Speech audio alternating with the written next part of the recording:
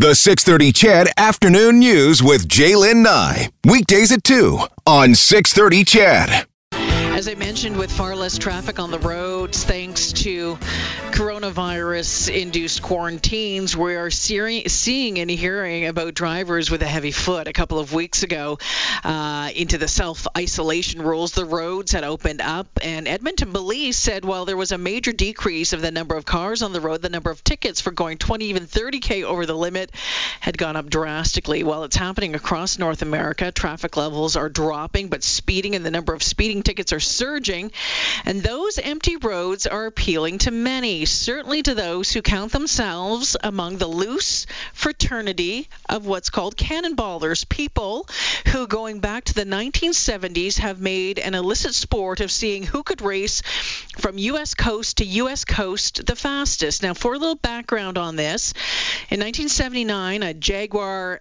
XJS set the standard in 32 hours and 51 minutes. Over the years, that time was whittled down, and then in 2013, Ed Bolian set a record that would last for years, finishing in 28 hours and 50 minutes. He held that from 2013 to 2019. And just last November, a team finished in 27 hours and 25 minutes. And then just this past month, thanks again to COVID-19 empty streets, a new record was set, one that some say might never be broken. Ed Bolian, who I mentioned, is also known as the curator of Cannonball Records and Culture, and he joins us this afternoon. Hey, Ed, how you doing? I'm great. Thank you for having me. Where am I talking to you? You're in Atlanta today? Yep, Atlanta, Georgia.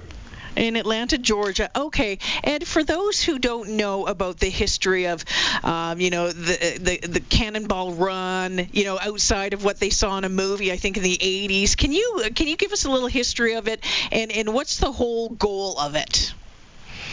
Sure. So it's not just a goofy 1981 movie with Burt Reynolds and Sammy Davis Jr. in the Rat Pack. It was a real thing. They did it 5 times competitively in the 1970s, and it was traditionally a race from New York to Los Angeles, from the Red Ball parking garage in Manhattan to the Portofino Inn in Redondo Beach. And, it kind of reflects that American frontiersman spirit, this holy grail of road trips that we all dream about if we drive to Grandma's house. And we just kind of take it to the moon and back, just with all the preparation that we can, trying to have as many countermeasures, radar detectors, laser jammers, ambulance traffic light changers, police avoidance things that we could possibly have, and seeing how fast we can go.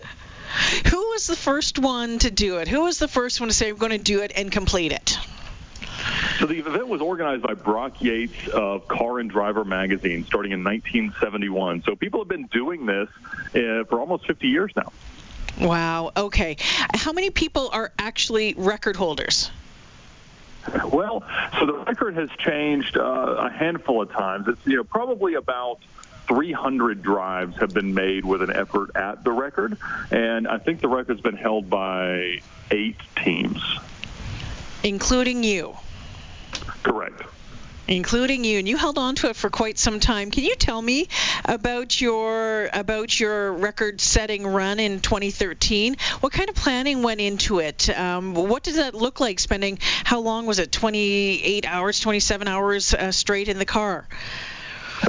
So, like a lot of us, as a young car enthusiast, I learned about the idea of Cannonball and learned that it wasn't just the movies, it was a real thing, and that it was kind of a part of American car history that I could theoretically add my name to. And so that led me down about a decade of planning, of thinking about what the best car might be, what the best strategy might be, how to manage the fueling, how to mitigate the risks of cops, how to try to strategize to minimize traffic and weather and accidents and everything else that I might anticipate on the road or that could kind of thwart my efforts, and see when we could do it. And so I did it in 2013. I was 28 years old in a 2004 Mercedes CL55 AMG with a co-driver and a navigator with us. Wow. Okay. And why'd you pick that vehicle? Well, you want something that's obviously powerful, so that had a supercharged 493 horsepower V8, but you also need something that kind of flies under the radar. The days of girls in spandex and a Countach or priest in a Ferrari is not necessarily reflective of kind of the modern strategies and attitudes of cannonballing. So it's now much more you want to look like a regular passenger car and just happen to be scoot by at a slightly higher delta to the cars that you're passing. So, Ed, I'm curious to know when it comes to fueling up that vehicle, how do you plan for that? Well, so we added 2 additional fuel tanks in the trunk. So in addition to the factory 23-gallon, we had 2 22-gallon cells in the back. Liters for you, sorry, I don't know the exact number, but it was 67 total gallons, and we could go 852 miles. So over 1,000 kilometers on a tank of gas, obviously. And we were able to do New York to L.A., which is 2,811 miles in just 3 fuel stops. 3 fuel stops, my goodness. Okay, and so from what I understand, from where you leave in Manhattan and where you end up in California, you can kind of choose whatever path that you want to get there. Is there a path that cannonballers typically take? So the historic route that was most commonly used was essentially coming down through St. Louis and then along I-40, which became the old Route 66. And that's exactly the route that we did, essentially. There's a few new roads that have been built since 1979, but overall it was fairly similar. Now, in the time since we set the 2850 record in 2013, some road improvements have actually made the I-80 corridor a little bit more advantageous. And so the 2725 record that beat our time back in late 2019 was accomplished along most of I-80, then coming down through Vegas. All right. Did you get a trophy at the end of it, or like how is it? Or is it just okay, a pat on the shoulder? Hey, I did this. How is it? How is it marked that it was completed and done within, I don't know, whatever rules that you guys have? So there's not like a governing body of outlaw cross-country road racing. There's a few of us idiots that still care about it, but it's really just kind of self-officiated. And, usually there's enough media attention that there are created some media articles and things like that to kind of document each time. And so essentially what you have to do is set out with enough proof that a few reporters would believe that you actually did it. And so we use third-party GPS tracking, the metadata from the pictures, gas receipts, toll receipts, photos, witnesses, all these kind of things. And then now it's a lot easier to have people witness parts of the drive live than it was back in 2013. But, sometimes people are live streaming the whole thing. Yeah, absolutely. So let's talk about what's happened here in the last couple of weeks then as a result of COVID-19. There's less traffic on the roads, and that has really opened it up for cannonballers to try to set a new record. How many tries have you heard of recently? I think during the pandemic, I know of at least 4 or 5 different attempts that have been made, and all demonstrating that it does, appear to be a bit of an advantage. Okay, and then so just a couple of weeks ago, someone set a new record that is quite impressive. Sure.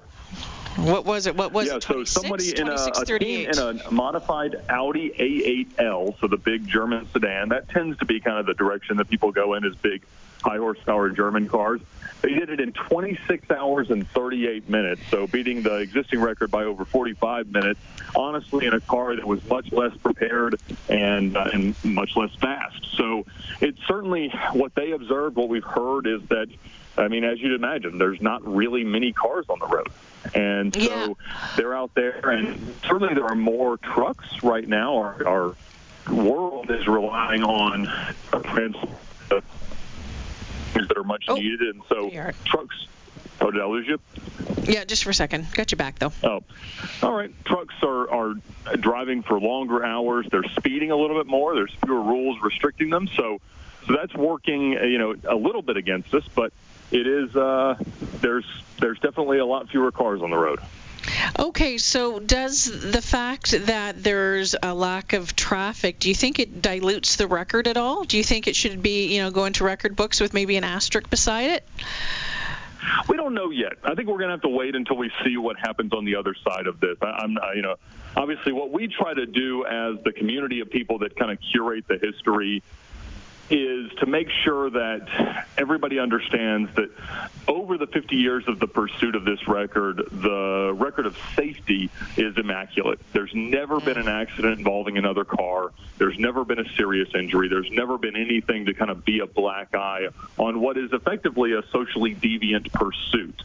And so the redemption in, what's really an illegal act kind of comes in the nod to what is an actual part of American car culture's history, but also something that everybody's kind of dreamt about. And as long as nobody really messes it up, it's probably something that can exist, even if it's in an underground world, for a very long time. So our fear is that, the revelation that maybe it's a little bit easier to do it right now is going to bring people out that haven't put as much thought into it, that aren't quite as prepared, and that might not be able to uphold that record of safety.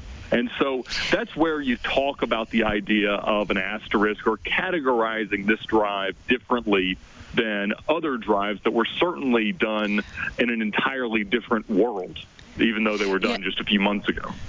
Yeah, you know what, Ed? I think some people would look at it as, the perfect time to do it just because of the lack of traffic, and others would say that it is the opposite of the perfect time to do it, given, what if something happened, what if, right? Like there's a lot to think about on that one. I've had a couple texts come in from listeners, Ed, and they're curious to know what would be the average speeds that you're driving at. So our average speed was just under 100 miles per hour. The average in 2019 was 103, and this average would be just over 105 for 2638. Wow. Okay. Yeah. I thought it would be faster than that, to be honest with you. Well, it's we were stopped for about 46 minutes, and that's been improved upon. These guys, I think, were stopped for like 30 minutes and change. So, and when you talk about the things that you use to limit the potential of being stopped, let's put it this way, there's a long list of them, isn't there?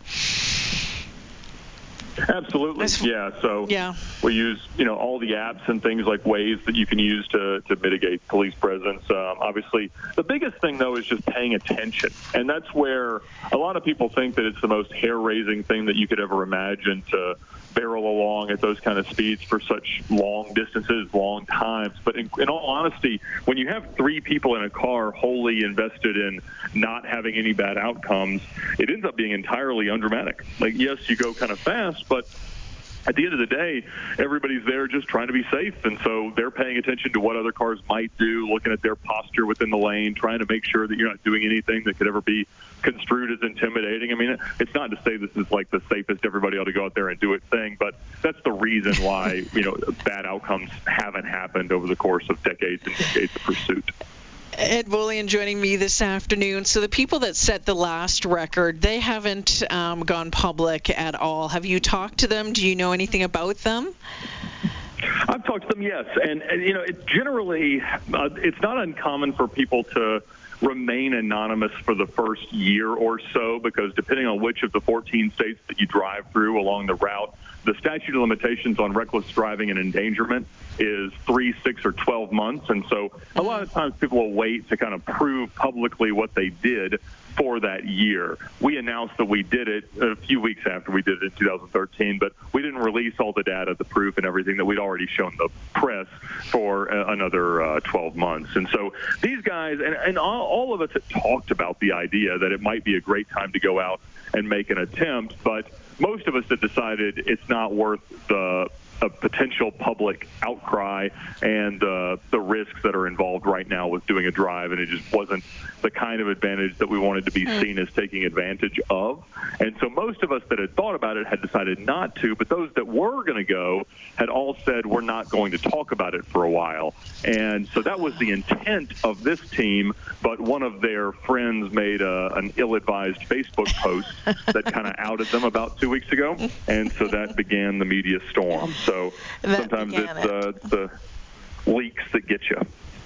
Yeah, it's always best to eat. Well, if you can do it by yourself, it's the best way to do it, because as soon as another person gets involved, there's a very good chance that something is going to sneak out. Where do you see, before I let you go, Ed, and I just I think that I love the history of this. I love the kind of the badass feel of it and all of that. Where do you see this in 10 years? Are folks still going to be maybe taking a shot at doing something, and would you try it again?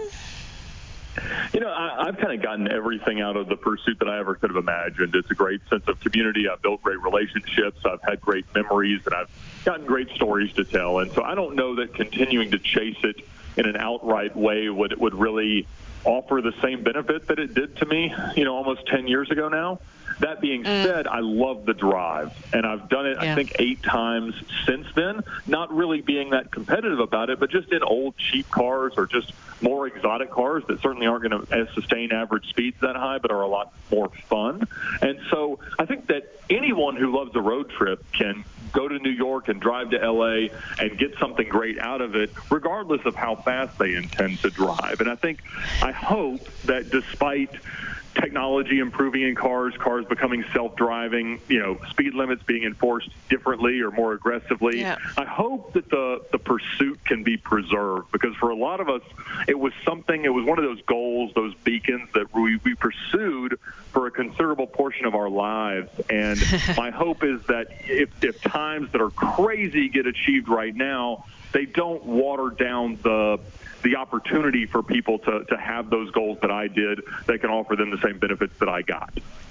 Ed Bolian joining me this afternoon. You can follow him on Twitter. You can check out his YouTube page at VinWiki. There's tons of, I watched some of it today, Ed.